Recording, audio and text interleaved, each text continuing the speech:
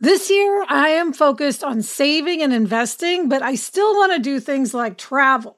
NerdWallet lets you compare top travel credit cards side by side to maximize your spending, some even offering 10 times points on your spending, which means you could end up with a free flight or maybe a better hotel room. So what could future you do with smarter financial decisions? Compare and find smarter credit cards, savings accounts, and more today at nerdwallet.com. NerdWallet, finance smarter. Reminder, credit is subject to lender approval and terms apply. Eating processed food for every meal isn't healthy for people or for dogs. We all know that, and kibble is subject to multiple rounds of high heat processing, making it an ultra-processed food. The Farmer's Dog is real, fresh, healthy food with whole meat and veggies gently cooked in human-grade kitchens to preserve their nutritional value. My dog Barnaby loves the Farmer's Dog. When he sees me pulling one of those packets out, he comes running. It's personalized, vet-developed, and it has recipes for as little as $2 a day. Meals arrive in pre-portioned, ready-to-serve packs, and they're conveniently delivered on whatever schedule works for me. Get 50% off your first box of fresh, healthy food at thefarmersdog.com/happier. That's 50% off your first box at thefarmersdog.com/happier. Hello and welcome to Happier, a podcast where we talk about strategies and suggestions for how to be happier. This week, we'll talk about why it's helpful to ask people how they know you've stopped listening, and we'll share a back-to-school hack that can come in handy for just about anyone.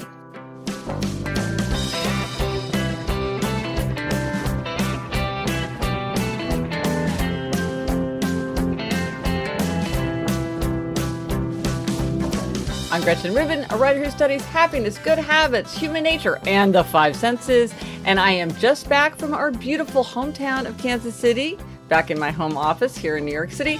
And joining me from LA today is my sister, Elizabeth Craft. That's me, Elizabeth Craft, a TV writer and producer living in LA. And Gretchen, I'm just back from gorgeous Hawaii, family vacation. Yeah. And I'm wearing, for anyone watching on YouTube, I'm wearing a lightning bolt sweatshirt that Mom got me for my birthday. Because, you know, lightning bolts are my personal symbol because TV is lightning in a bottle. So I chose that as my personal symbol. Well, that's great. I love that she found like a whole execution on that in the sweater. Yes. Oh, that's so fun. Well, before we jump in, we have a couple updates and responses to previous episodes. First, from a listener responding to our discussion in episode 387 of creating a five senses portrait. Yes, this comes from Katie. She says, I'm writing a book and I'm struggling to engage with the story after not being completely happy with the plot.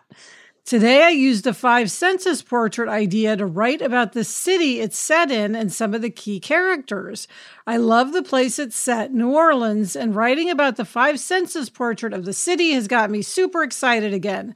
So use the five senses portrait to remove a writer's block. I love this idea. I love the way people are taking this five senses thing and putting it in all these different directions that we did not anticipate. Yes. Yeah, Gretchen, you know, in Fantasy Island, we definitely play with the five senses because we're really evoking that Fantasy Island feel. You know, like that tropical drinks and tropical breezes and tropical flowers. And the ocean. Sound of birds and the ocean. Yes. People walking on the sand. Yeah, absolutely. I can see how that's would kind of unblock your imagination.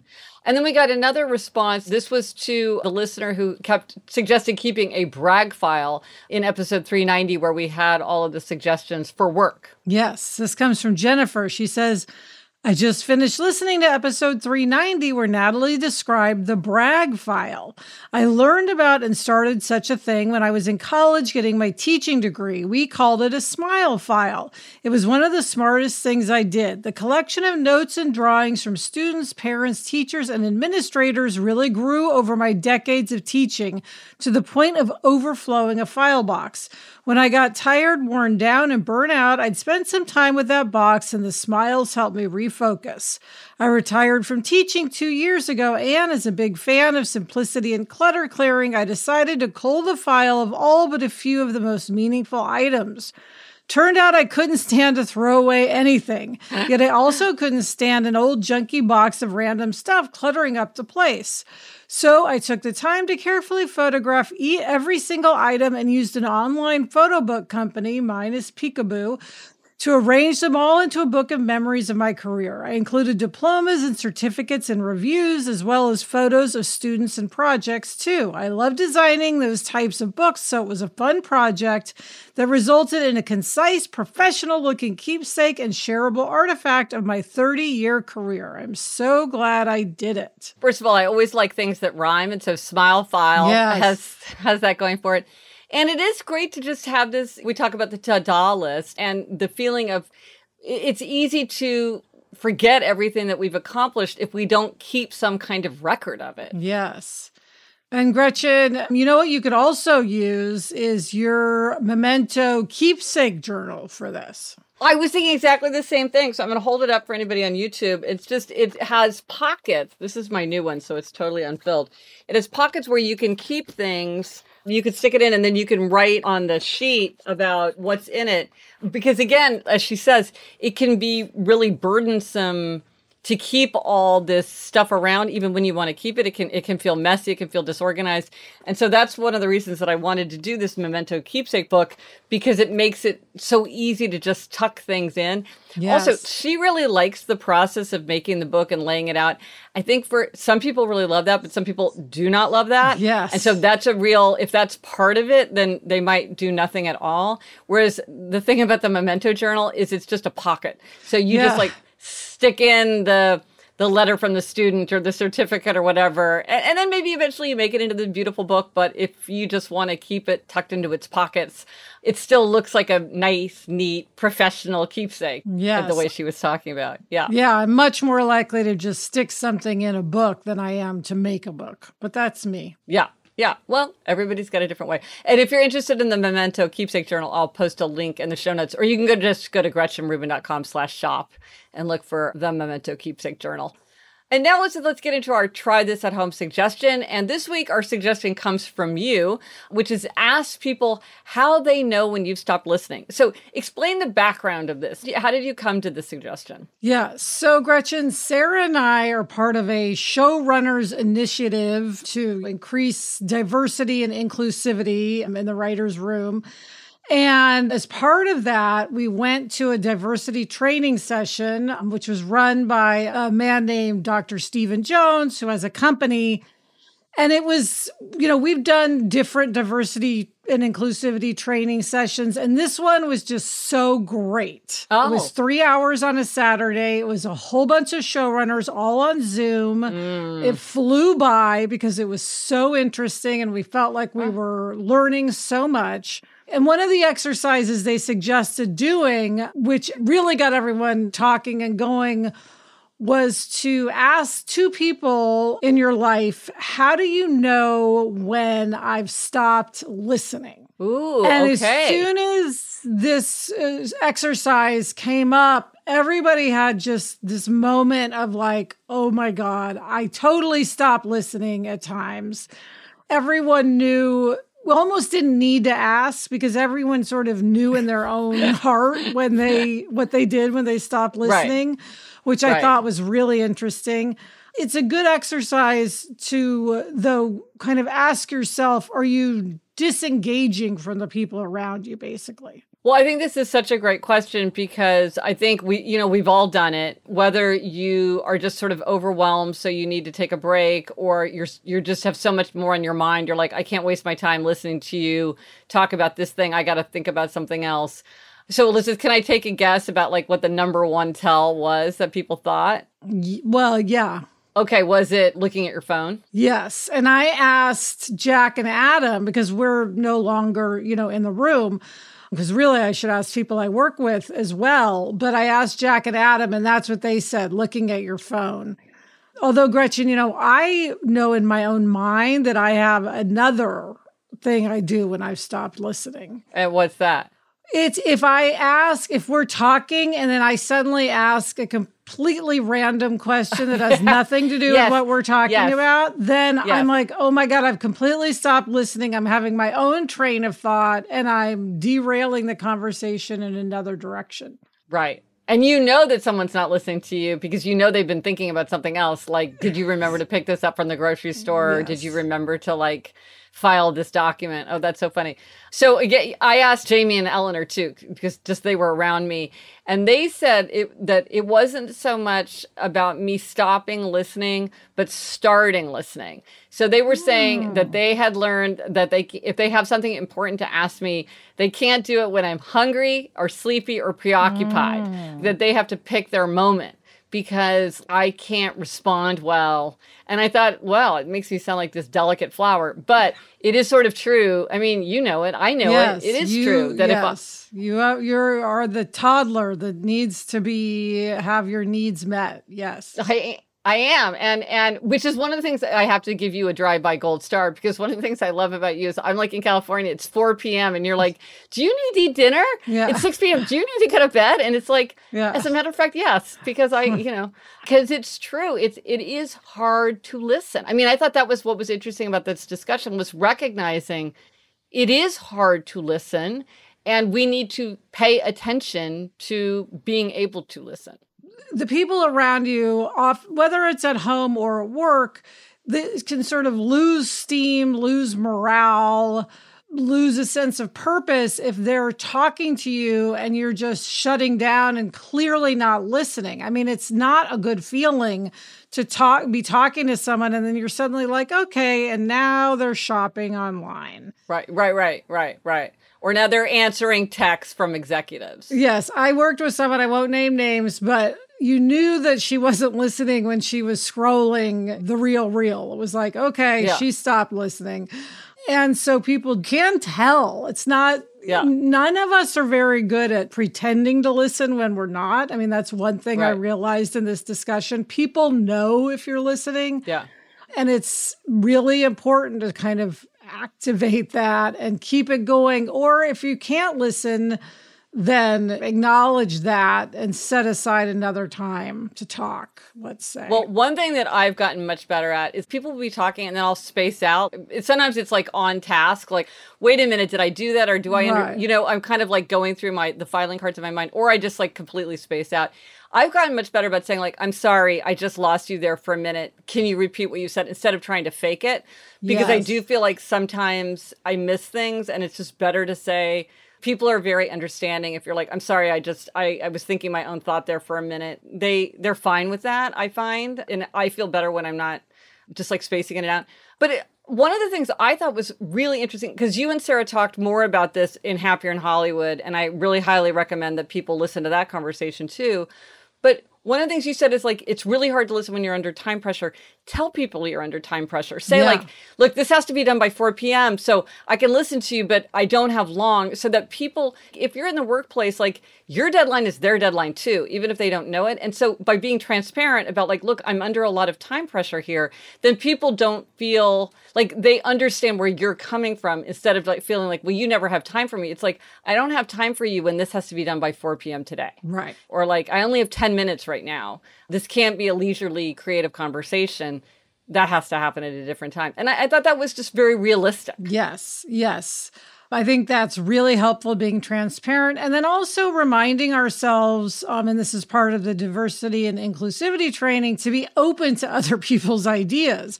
Because sometimes we stop listening because it's like someone's talking, you go, oh, well, that's, not how I want to do it. And you just kind of tune out. Yeah. But if you keep listening and if you keep your brain engaged, you may find that it is a good idea, that there is something you want to use in that idea.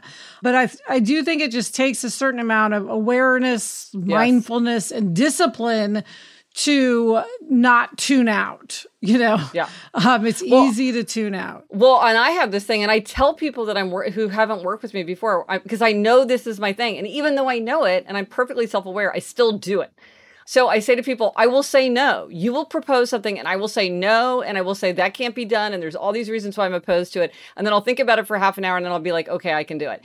I just have to do that. I have to say no. And then I can say yes. And you just have to know that it's a stage. And sometimes I can even say like, I'm going to say no. Let me think it through. But sometimes I am really convinced that I'm saying no. I sort of can't get in front of it. So I just try to tell people about it.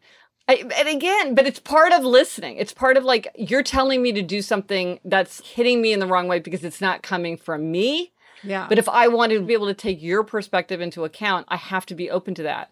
And It's like, I can't be open right away. Yeah. Well, the other thing is oftentimes when someone has an idea, it involves work for you, right? Yeah. So there is also that resistance of like, okay, if I say yes to this idea, in my world, that means I'm going to have to change this beat and that beat and this other beat. And it's rewriting a scene. And oh my gosh.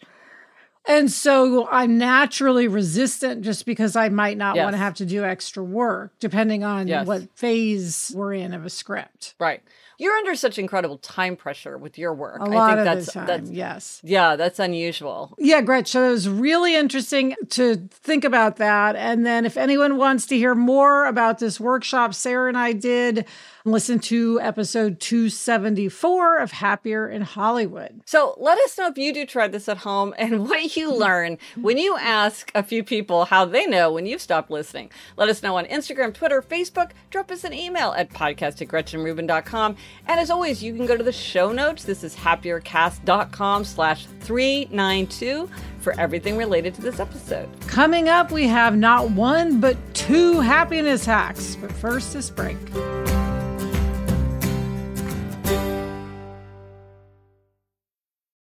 When you're hiring for your small business, you want to find quality professionals that are right for the role. That's why you have to check out LinkedIn Jobs. LinkedIn Jobs has the tools to help find the right professionals for your team faster and free. And, Elizabeth, I now work with a team, and hiring the right people is so important. It's maybe the most important thing.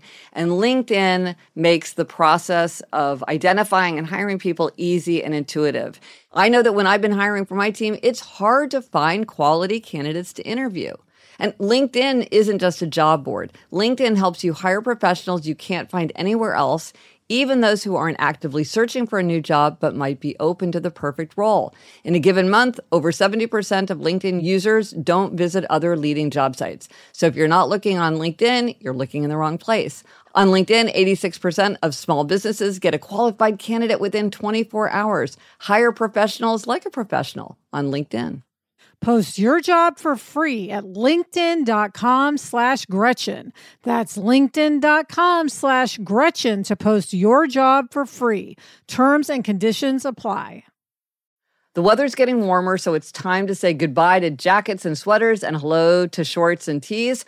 I wanted to update my wardrobe without spending a fortune, and luckily I found Quince. Elizabeth, I got the Flow Knit wide leg pant. It's very light. It's perfect for the summer.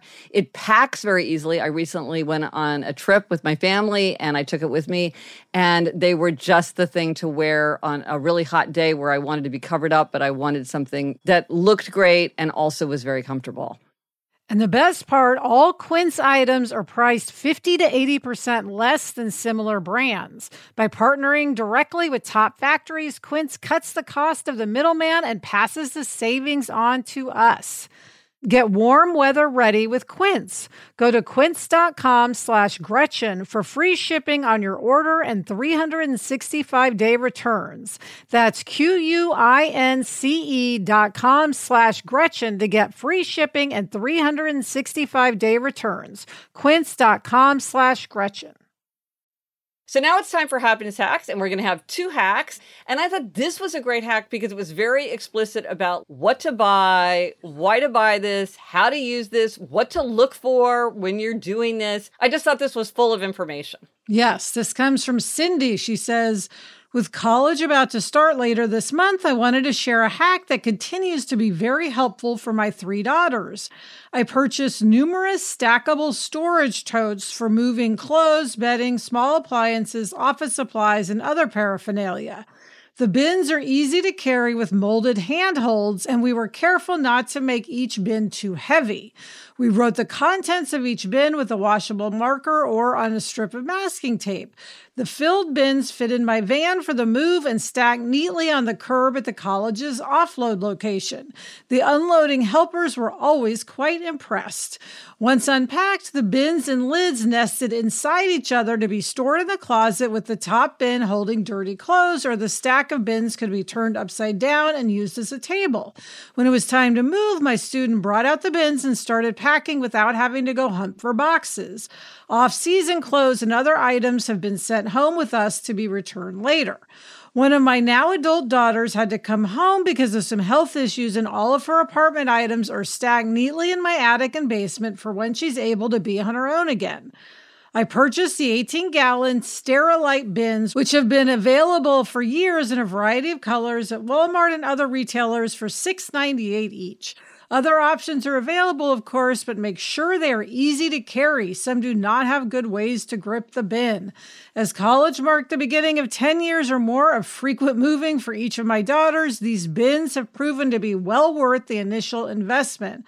I can't believe everyone doesn't do this, Gretchen. It's such a good idea for college or other moves. Well, and she's so right. I mean, speaking as somebody who has someone who just graduated from college and is now like a young adult on the move, there's so much moving in, moving out, shipping, I mean, it's a really good idea. And what I really love about this too is you need boxes. Yes. When you go to college, you need boxes to move in, and you need boxes to move out. But with cardboard boxes, it's like, you flatten them and put them under the bed. You're not supposed to do that. Yeah. Right. All that. And so this, the way you can use it either as kind of a side table or coffee table or as a dirty clothes hamper.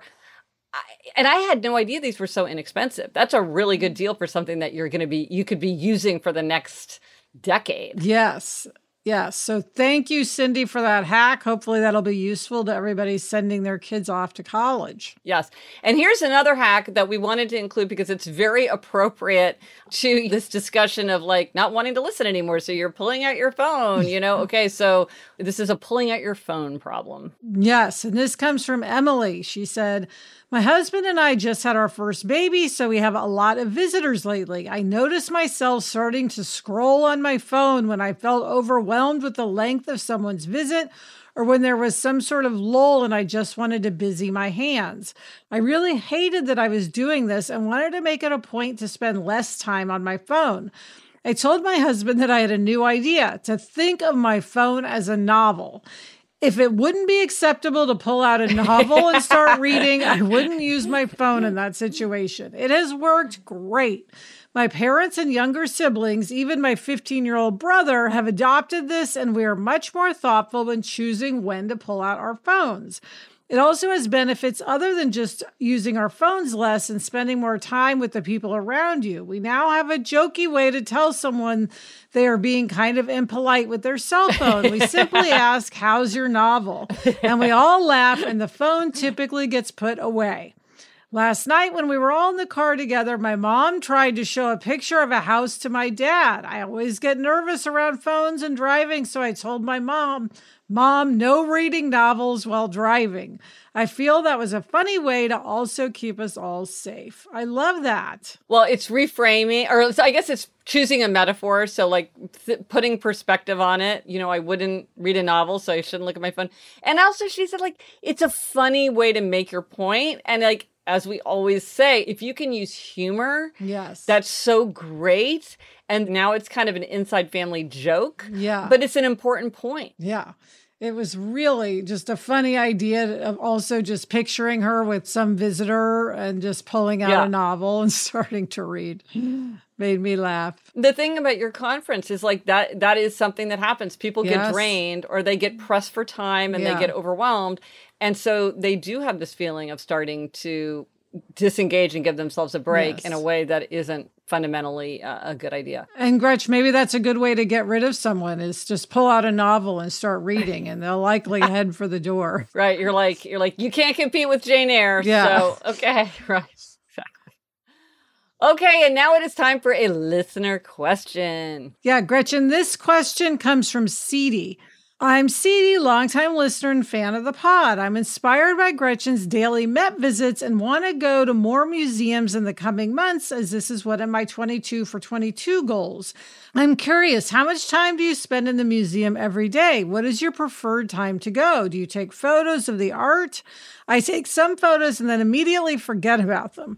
Do you journal about your favorite art and or your experiences? And how do you manage going to the museum every day? Oh, this is such a fun question. So yes, as part of my work for my book about the five senses, which is coming out in April, I go to the Met every day that I'm in New York, that it's open. And I really just decided that I would keep it very open-ended. So some days I go and I stay 10 minutes. And then other days I go and I might stay an hour.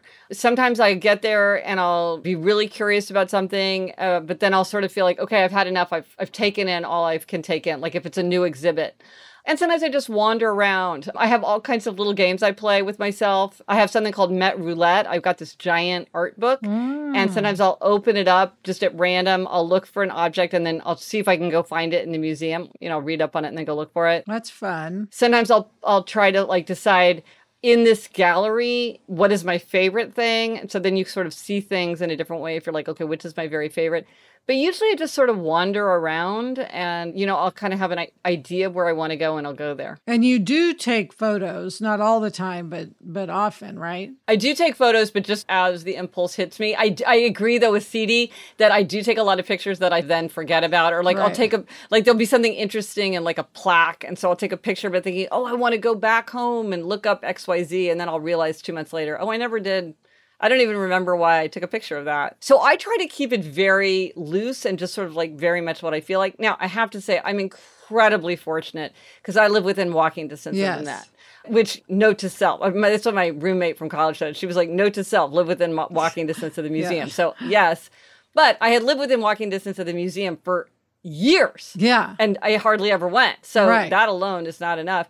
And because of the Met, as a New York City resident, I can go for free. I did join as a member just because I wanted to support the institution.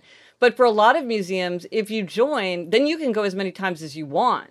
So it's an amazing deal. It's also a great gift. I think somebody mentioned this a couple years ago when we were doing a gift guide. They said, give someone a membership to a museum or some other site like that. And it is a great gift because you can go.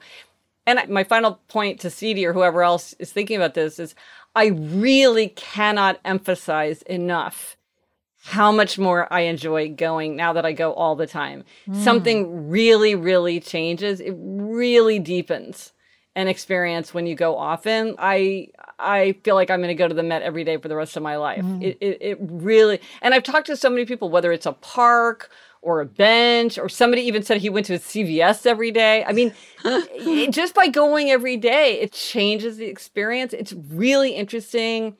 It's just really powerful. So I highly recommend it if there's something in your life that could appeal to you in that way. Yeah, and I would also mention to Ceedie, I think many people want to go to museums more. So if you want to get together with a friend, it's a great suggestion because they're likely also thinking, I should really go more often. And it's, you can look at art, chat, and then have lunch or something. So it's a good thing to do with a friend or by yourself. You're usually by yourself, but sometimes you go with a friend. And I will say one thing. So Elizabeth, you and I were raised, our parents are very much of this kind, which is like, get as much out of an experience as you can. So it's like, if we're going to go, we're going to go. And I kind of had to dial that back. And one of the things about going every day is like, I don't have to feel like I have to see very much. Yes. To make it worthwhile. And I think, a lot of people get museum legs. It's easy to get overwhelmed. And so if you go all the time, it's like, I can just look around a little bit and then I'll go another time. Because if you go rarely, you feel like you really need to see a lot and get a lot out of the experience. And that can sometimes feel kind of tiring. Yes. Okay, Gretch, coming up, I give myself a summer-related demerit. But first, this break.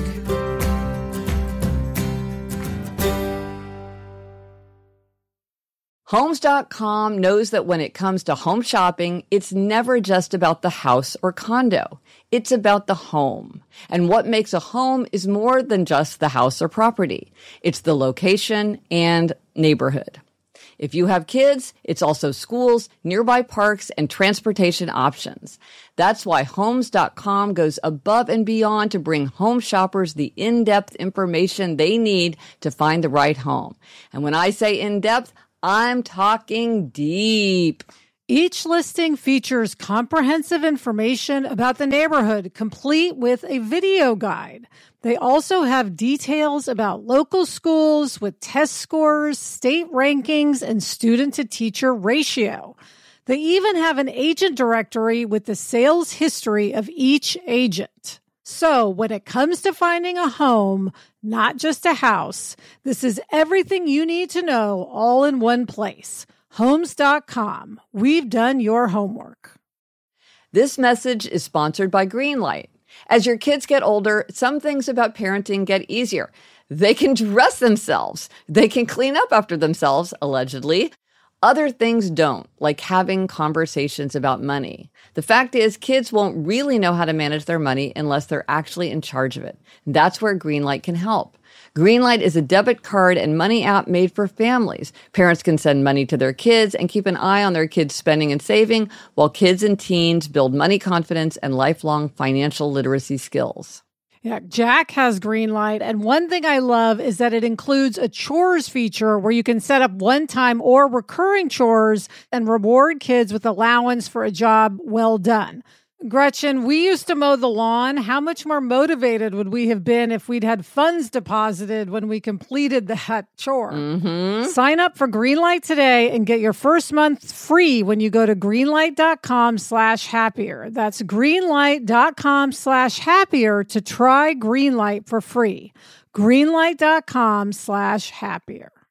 Okay, Alyssa, it's time for demerits and gold stars, and this week is an even-numbered episode, which means it's your turn to talk about a demerit. Okay, Gretchen. So, I was very excited about this summer because for the first time in so long, Sarah and I, although we're still working some, kind of have the summer off, quote unquote. And my demerit is for the entire summer, starting, the day after Jack got out of school, I've been just saying, oh my gosh, it's going so fast. The summer's slipping away.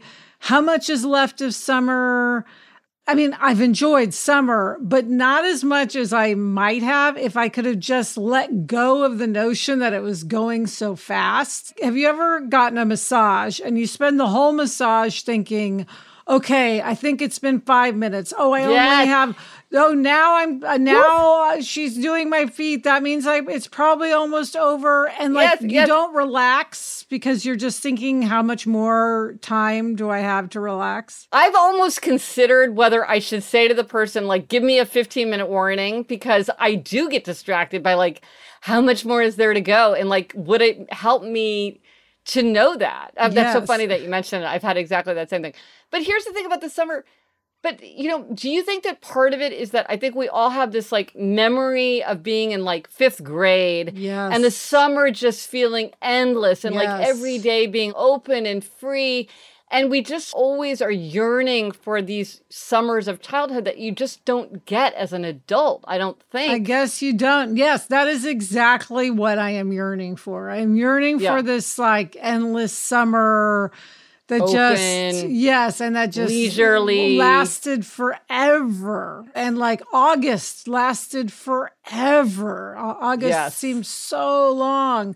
Yeah. And now I just felt like the 4th of July came and I'm like, oh my God, it can't be the 4th of July. Yes. And so Gretchen, I'm going to try to just, enjoy the little bit that's left of summer and not just constantly be lamenting that it's ending. Yeah. Yeah. Now, how about you? What is your gold star this week? Okay, so we were taking Eleanor on college trips, and so we were at Wesleyan, which was fantastic, but we had got the time of the tour wrong. Jamie thought it was at 2. He had booked it. He said it was at 2. We got there, and it was at 1. Oh. And I said to him, fortunately, we were very early, and we caught up with the tour, and so in the end, it was all fine. But I was like, please relieve my feelings by basically taking responsibility for this. Because Jamie was just sort of like, what are you going to do? Sometimes you get the time wrong. And I'm like, no, you got the time wrong. And if it had been me, I would have triple checked it to make sure we were there at the right time. Now, he did it. And again, it's like he went ahead and did the work. And I didn't have to. So he should get credit for that. But I really just wanted him to say, like, oh, I'm really sorry. I just wanted him to just say that, and it would have relieved my feelings. I said later, I gave myself a 6 out of 10. I could have been better. I could have been worse. I was okay. Once we caught up with the tour and I realized like we'd only missed one stop, I was fine and I was able to joke about it. So that was good. And I also didn't want to have Eleanor's experience of Wesleyan completely distorted by the fact that I had been really angry. So I was trying to keep it together. But it was one of these things where it's progress because I was a 6 and I think I might have been a 3 so 3 years that's ago. The gold star. You made it. You climbed the ladder to a 6. Good for you. I'm at a 6. Just keep working on it. So it's half demerit, half gold star. And there you have it. Well, that's good, Gretch. I'm proud. Yeah. Progress, not perfection. That's right. And the resources for this week. If you go to GretchenRubin.com/shop, you can find all kinds of things there that you might find useful. In particular, because we're beginning a new school year, you might like the 1-sentence journal, whether for yourself or sort of like a family journal. A lot of people use the 1-sentence journal in that way. There's a link there. Or if you want to take a look at the Memento Keepsake Journal that I mentioned earlier, also can be the actual inspiration for the Memento Keepsake Journal was a school journal exactly like this with pockets for every school year that our grandparents gave us when we were really young. And I loved it so much for so many years that I wanted to create something like that. So as the school year started, the 1-sentence journal and the Memento Keepsake Journal are both great ways to keep track of memories for yourself or for other people. And you can check those out at GretchenRubin.com/shop. And what are we reading? Elizabeth, what are you reading this week? I am reading The Paper Palace by Miranda Cowley Heller. And I am reading another of the Last Interview series. I'm making my way through them. I'm reading The Last Interview with Frida Kahlo. And that's it for this episode of Happier. Remember to try this at home. Ask people how they know when you've stopped listening. Let us know if you asked and what you learned. Thanks to our executive producer, Chuck Reed, and everyone at Cadence 13. Get in touch. Gretchen's on Instagram at Gretchen Rubin, and I'm at Liz Craft. Our email address is podcast@GretchenRubin.com. And if you like this show, please be sure to tell a friend. That is really how most people discover our show, and we so appreciate it. Until next week, I'm Elizabeth Craft. And I'm Gretchen Rubin. Thanks for joining us. Onward and upward.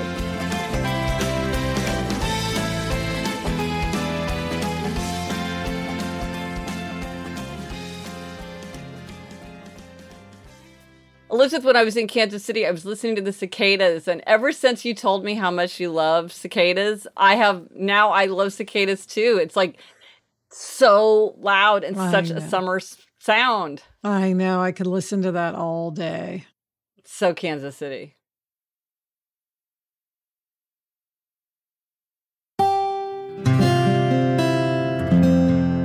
From the Onward Project.